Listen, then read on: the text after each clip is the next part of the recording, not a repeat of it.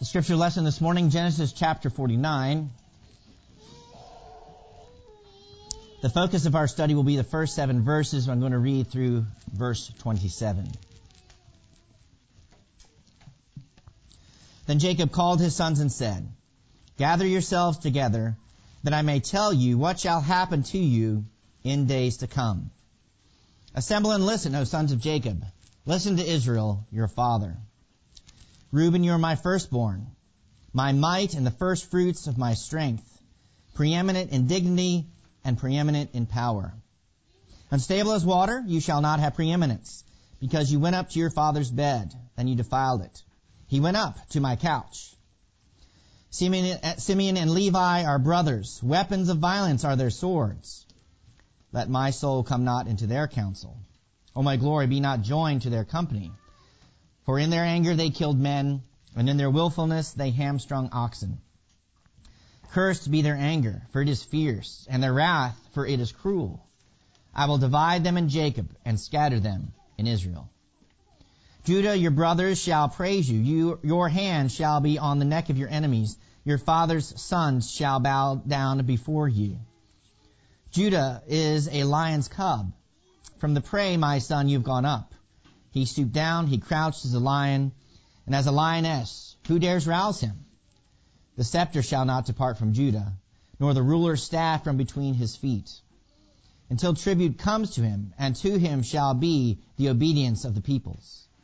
Binding his foal to the vine, and his donkey's colt to the choice vine. He has washed his garments in wine, and his vesture in the blood of grapes. His eyes are darker than wine, and his teeth whiter than milk. Zebulun shall dwell at the shore of the sea. He shall become a haven for ships, and his border shall be at Sidon. Issachar is a strong donkey, crouching between the sheepfolds. He saw that a resting place was good, and that the land was pleasant. So he bowed his shoulder to bear, and became a servant at forced labor. Dan shall judge his people as one of the tribes of Israel. Dan shall be a serpent in the way, a viper by the path that bites the horse's heels, so that his rider falls backward. I wait for your salvation, O Lord. Raiders shall raid Gad, but he shall raid at their heels. Asher's food shall be rich, and he shall yield royal delicacies. Naphtali is a doe let loose that bears beautiful fawns. Joseph is a fruitful bough by a spring. His branches run over the wall. The archers bitterly attacked him, shot at him, and harassed him severely. Yet his bow remained unmoved. His arms were made agile by the hands of the mighty one of Jacob. From there is the shepherd, the stone of Israel. By the God of your father who will help you, by the Almighty who will bless you, with blessings of heaven above, blessings of the deep that crouches beneath, blessings of the breasts and of the womb. The blessings of your father are mighty beyond the blessings of the mountains, up to the bounties of the everlasting hills. May they be on the head of Joseph, and on the brow of him who was set apart from his brothers. Benjamin is a ravenous wolf, in the morning devouring the prey, and at evening dividing the spoil. The word of the Lord. Thanks be to God. Let us pray.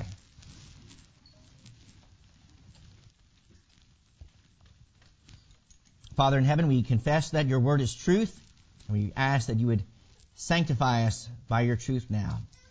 Direct us in your holy word by your Spirit, we humbly ask in Jesus' name. Amen. Amen. George Herbert lived from 1593 to 1633 and served as a priest in the Church of England at a time when it was thoroughly permeated with the theology and spirituality of the Reformation. Herbert is one of the greatest, if not the greatest, Christian lyric poets. It isn't just his Christianity, though, that makes him so notable. He is among the very best poets, and what makes him such a literary superstar is his imagery, his language, and his poetic form. Literary historians classify him as a metaphysical poet, one of the 17th century poets like John Donne, known for their conversational language, their philosophical explorations, their multiple levels of meaning, and above all, the unusual figures of speech known as conceits. Conceits are figures of speech whose connections to what they are describing are not immediately obvious. The poem develops them in great detail, thereby exploring the subject and imagery in depth. For example, listen to the first part of his poem entitled The Windows. Lord, how can man preach thy eternal word? He is brittle crazy glass. Yet in thy temple thou dost him afford this glorious and transcendent place, to be a window through thy grace. Now what is Herbert doing here? Well, he's comparing the preacher to a window through whom God's word comes, brittle as he may be. The next stanza. But when thou dost anneal in glass thy story, making thy life to shine within the holy preachers, then the light and glory more reverend grows, and more doth win, which else shows waters bleak and thin. First line, anneal in glass thy story. Anneal means to heat or temper glass, to toughen it, or to fuse color into it. So the imagery is God fusing his story, his word, into the preacher's life. God's life shines within the holy preacher's life. And as a result, the light and glory becomes more revered and grows and wins. Then the final stanza. Doctrine and life, colors and light in one when they combine and mingle, bring a strong regard and awe, but speech alone doth vanish like a flaring thing, and in the ear not conscience ring. Doctrine, teaching, and life, manner of life are combined, colors and light in one when they combine. Now what kind of glass is Herbert portraying? Well, stained glass. So the conceit that he's employing is that the preacher is like a stained glass window through whom the light of God's word comes, with his preaching and life having a greater influence than just preaching alone.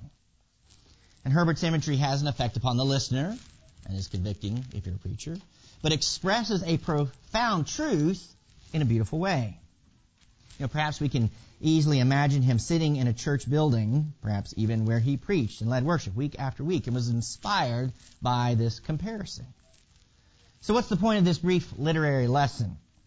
Well, simply that poetry is different than prose, than regular writing, and often requires a different kind of reflection, or longer time for reflection.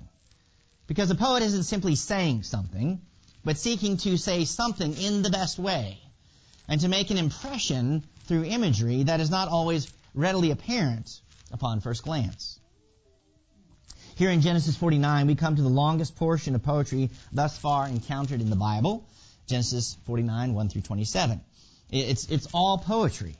The blessings Jacob confers on his sons are in poetic form. And while it may take less time to read poetry because there are less words, what those words mean isn't always readily apparent. That being the case, and given the fact that some of the language here is quite difficult to understand, we're going to slow down over the next number of weeks, taking chapter 49 in several sections. We couldn't possibly do justice to the text by trying to take it all at once. We would miss too much and be the poorer for it. And as we begin our study, we do well to consider the structure, particularly the order in which Jacob addresses each of his sons. Kenneth Matthew has noted a chiastic structure showing an arrangement of blessing based on the mothers to whom the sons were born. You can see that in the sermon notes given. Jacob begins with Leah and ends with Rachel, with the sons of Zilpah sandwiched in between those of Bilhah. But there's an even more detailed chiastic structure to the text, which places the word spoken to Dan at the very center. We'll study Dan's blessing more fully when we get to it, but the words are prophetic of Israel's history. Dan is described as a serpent. Dan shall judge his people as one of the tribes of Israel. Dan shall be a serpent in the way, a viper by the path that bites the horse's heels, so that his rider falls backward. I wait for your salvation, O Lord. Now this can have both positive and negative connotations. The judge Samson is from the tribe of Dan and is cunning with all of his riddles, by which he seeks to take dominion over the Philistines. But in the early part of Judges, Dan is driven out by the Canaanites, and in the latter part of Judges, Dan apostatizes.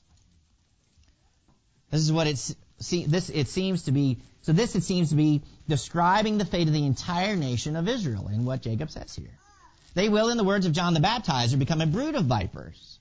And in the words of Jesus, will be sons of their father, the devil. But joined with the prophecy concerning Dan is the hope of salvation. Even through this apostasy and the serpentine qualities they will have, God will bring salvation. The history recorded for us in Scripture at least makes this a plausible understanding for why the structure of the passage is the way it is. See, and then seeing this chapter in this fashion helps us not simply look at this text as a list of names of people that have some things said about them, both simple and difficult to understand, but that the structure of the text itself is making a point, if even subtly. Another characteristic for which George Herbert is famous is shaped verse. And what that means is that he wrote some of his poems to look like something on the page. Two of his most well-known examples are The Altar and Easter Wings. He printed the words to look like an altar for the former and a pair of wings for the latter. Now, the poems might be fine without the shape. They would certainly still contain the same words. But the shaping of the poems adds another element, makes a further impression upon the reader, and displays a deeper level of skill to write. So in Genesis 49, the Holy Spirit is using the structure of the text to reveal something more to us, even as we've noted on plenty of occasions before in other texts throughout Scripture. So then what do we initially encounter in the first two verses of chapter 49? Well, the gathering of the sons. Jacob calls his sons and tells them to gather themselves together, to assemble themselves. They are to come before their father and listen to what he has to say. This is the first of many instances of God's people assembling themselves, of gathering together for a purpose, particularly for the purpose of God speaking to his people, or for them to assemble themselves for worship. We hear similar language in Deuteronomy 33, or in Joshua when the land is to be distributed to the tribes. Here it's so that Jacob can speak to them, can tell them what will happen to them in the latter days, or days to come. Now, what's that sound like? What kind of language is that? Well, it's prophetic language, which we hear in other places such as Isaiah 2 and verse 2, or Daniel 10:14, Hosea 3:5. So what's going on here is that Jacob is now being set forth as a prophet. Arguably, he's been a priest, as well as a king of sorts, but is now matured to be a prophet. He is 147 years old, after all. And in the book of Genesis, this puts him in company not only with Abraham, but also with Enoch and Noah. They were prophets in their days as well. Prophets are those who are part of God's counsel, who offer God their counsel. They confer with him. They are those who have consumed God's word, digested it, meditated upon it, are saturated in it, and have matured as a result. And in a manner of speaking, they speak worlds into existence. They declare what's going to be, even as Jacob does here. Think about it. Jacob has been fed, shepherded by God all of his life, according to what he says in chapter 48 and verse 15. He has wrestled with God and prevailed. He has matured so that he sits in counsel with God, and God listens to him.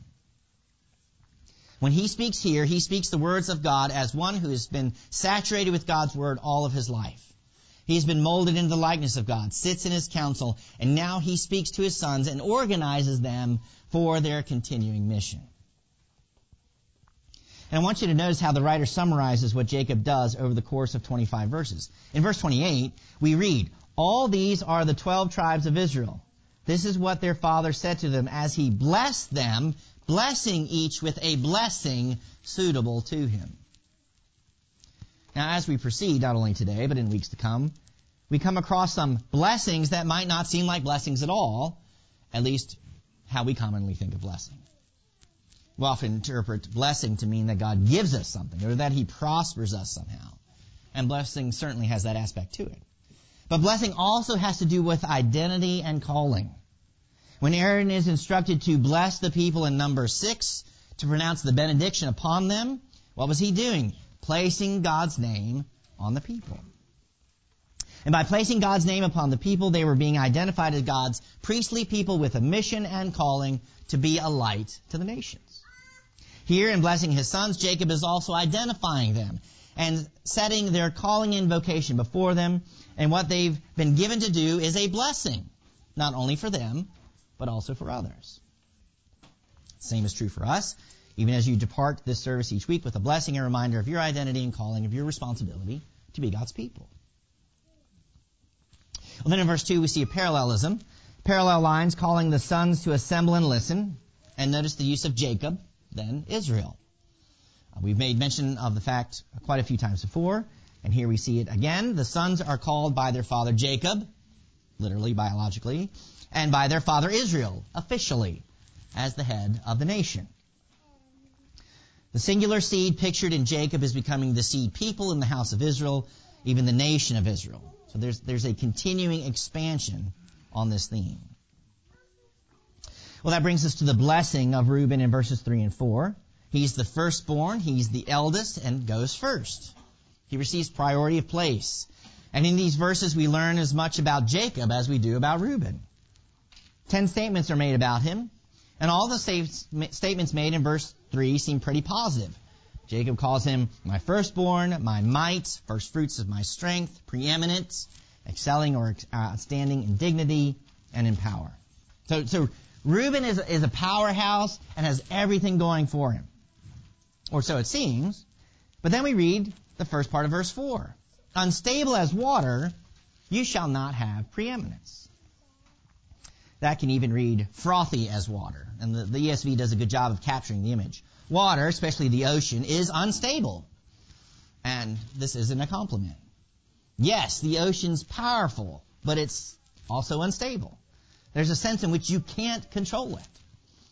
So what Jacob is saying is that Reuben is unstable like the ocean, and therefore will no longer have the preeminence, that he'll no longer hold the place of a firstborn, which meant the birthright and double inheritance and the right of rule.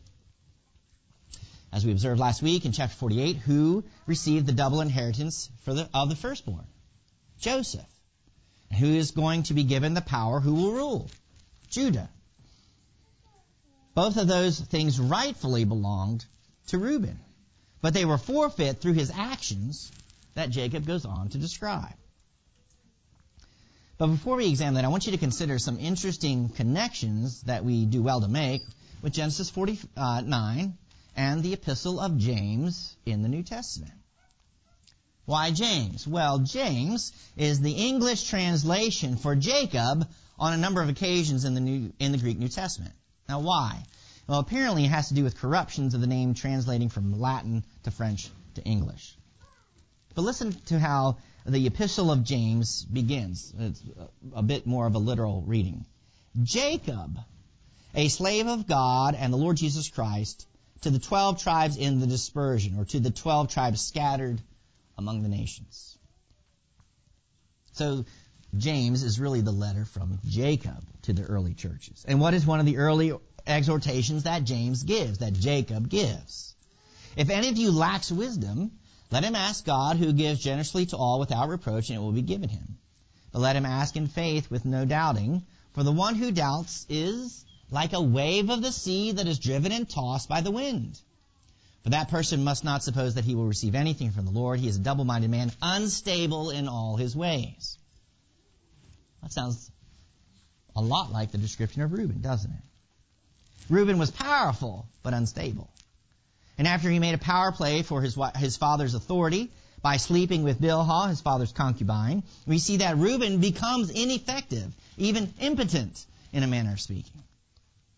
He wasn't able to protect Joseph and return him to Jacob before being sold into slavery, before Joseph was sold into slavery. When he volunteered to protect Benjamin, he offered the lives of his 2 sons as collateral if he should fail. That's not the mark of stability. That's power lacking control. So Reuben loses his preeminence, and finally we know what Jacob thought of Reuben's actions all the way back in chapter 35, verse 22. Jacob says, "You mounted your father's bed." Notice he's speaking directly to Reuben, and as a result of this action, he defiled it. And then the latter part of verse 4, notice the change to the third person. He mounted my couch. Now scholars squabble about whether or not that reads as second or third person, but the better evidence is for Jacob switching to the third person. giving the impression that he turns his attention to the other brothers and declares to them what Reuben has done.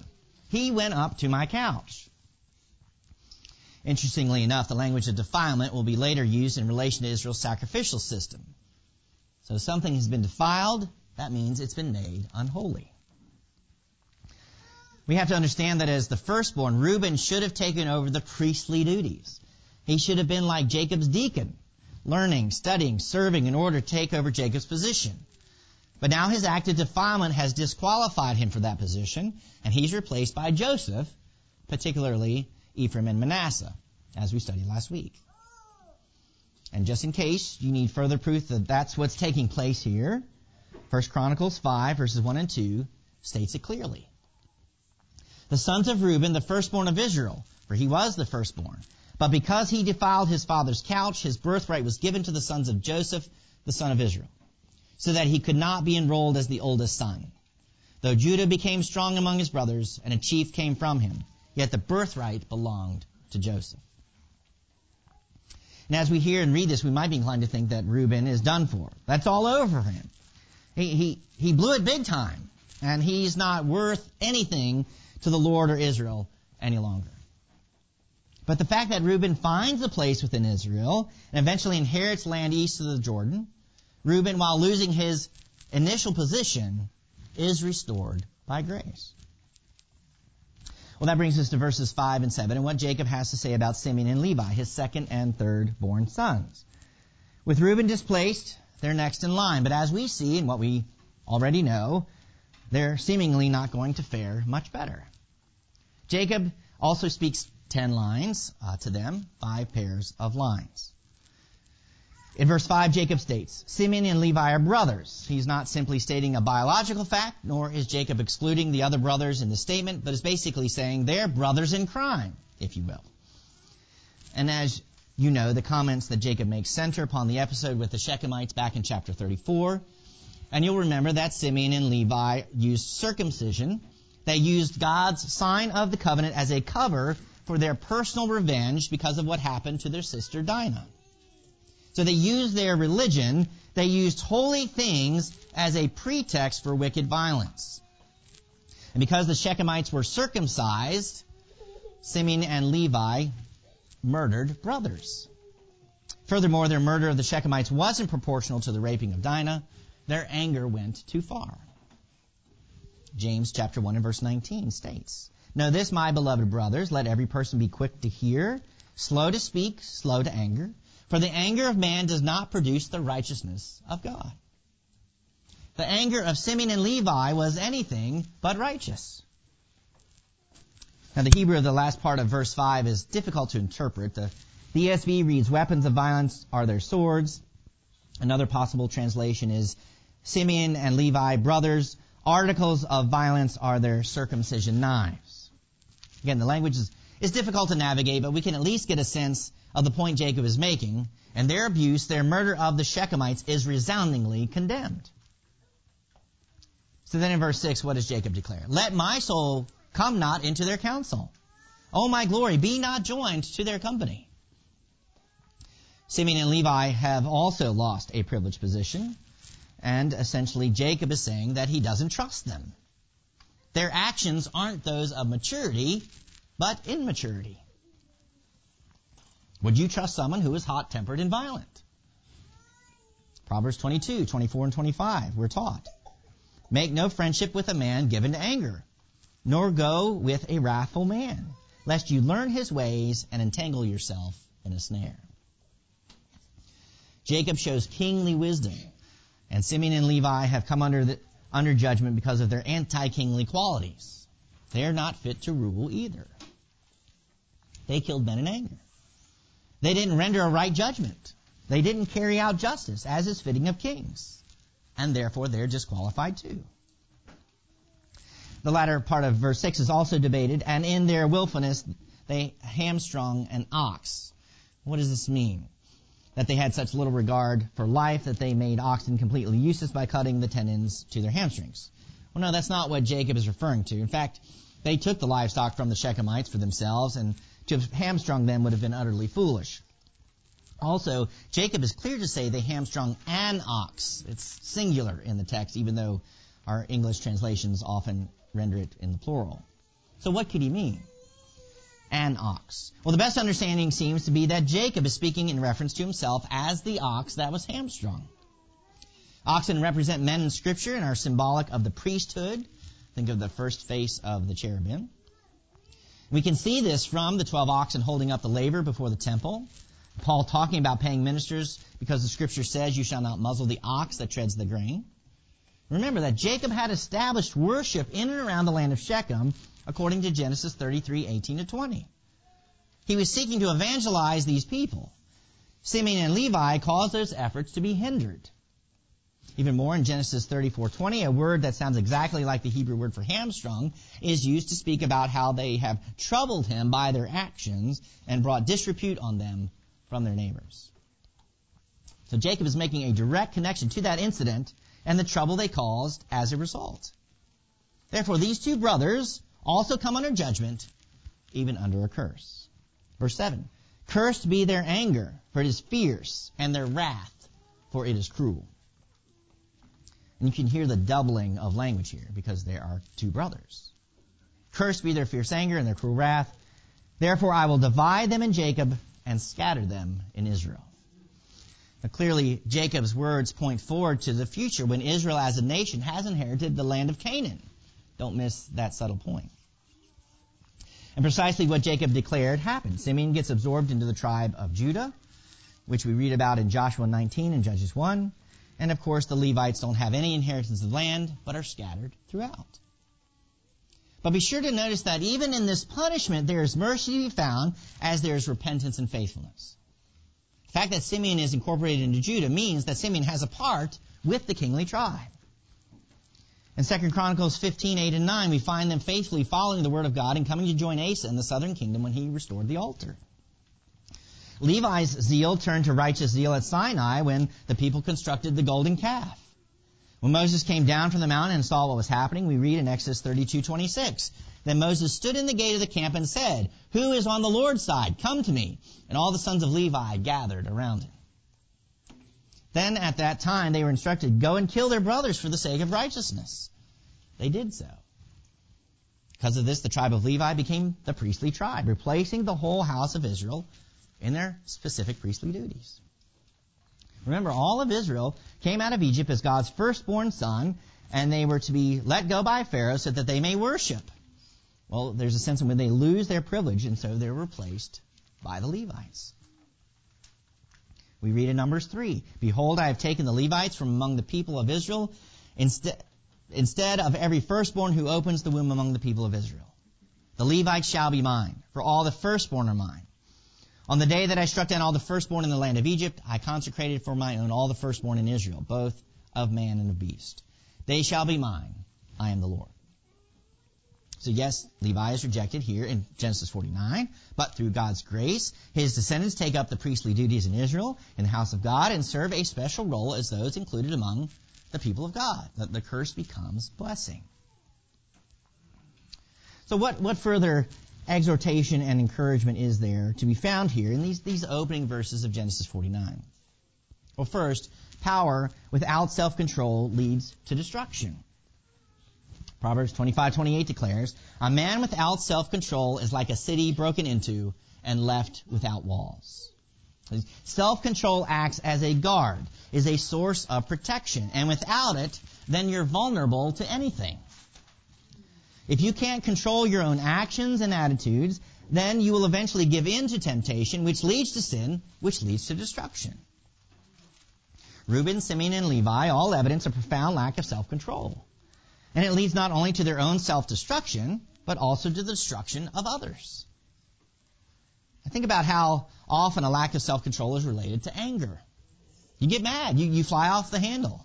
You yell and scream at someone, or you lash out against him or her in some way. Maybe you even throw something. It could very well be that in your anger, you ended up hurting something, or you ended up hurting someone who wasn't even the object of your anger to begin with. Even if it was in a game, you got angry, wildly kicked or threw a ball, and ended up hurting someone else in the process. A lack of self-control leads to destruction, to the harming of others. And if you're lacking in self-control, then you yourself are open to all forms of attack. You're unprotected. That's what Solomon is saying here. Parents, this is why self-control is so important to teach and cultivate in your children. And children, this is why your parents instruct and discipline you regarding self-control. Why you should pray for it and seek after it. Learn to govern yourself. Learn to rule yourself according to God's Word, and you will not only be protected from sin, but you'll also prosper. You'll be blessed. You'll be the happier for it. Remember, as Uncle Ben told Peter Parker, Spider-Man, with great power comes great responsibility. Just because you have the power to do something, just because you can do something, doesn't mean you ought to. As God's people, we need to be aware of the fact that our actions affect other people, and our children need to be aware of that and not be self-centered and self-serving. And parents, it's for you to model self-control to them through your own life, your own words and actions, that they might aspire to such a life as well. And related to this, and I'm speaking more to the men and young men, if and when you give yourself over to sexual sin in what you set before your eyes and what you entertain your thoughts or in lustful actions in which you might engage, it leads to you becoming impotent. And the word impotent at its root just means no power or strength. When you give yourself to sexual sin, you're giving away your God-given power and strength that's meant to be used for the purposes of Christ and His kingdom. You're rendering yourself sterile, not in a strictly physiological sense, but in life. You're weakening your ability to properly function in relationships and in society. This principle and warning is echoed by Solomon and King Lemuel in Proverbs. Don't give your strength away, that which is the glory of young men.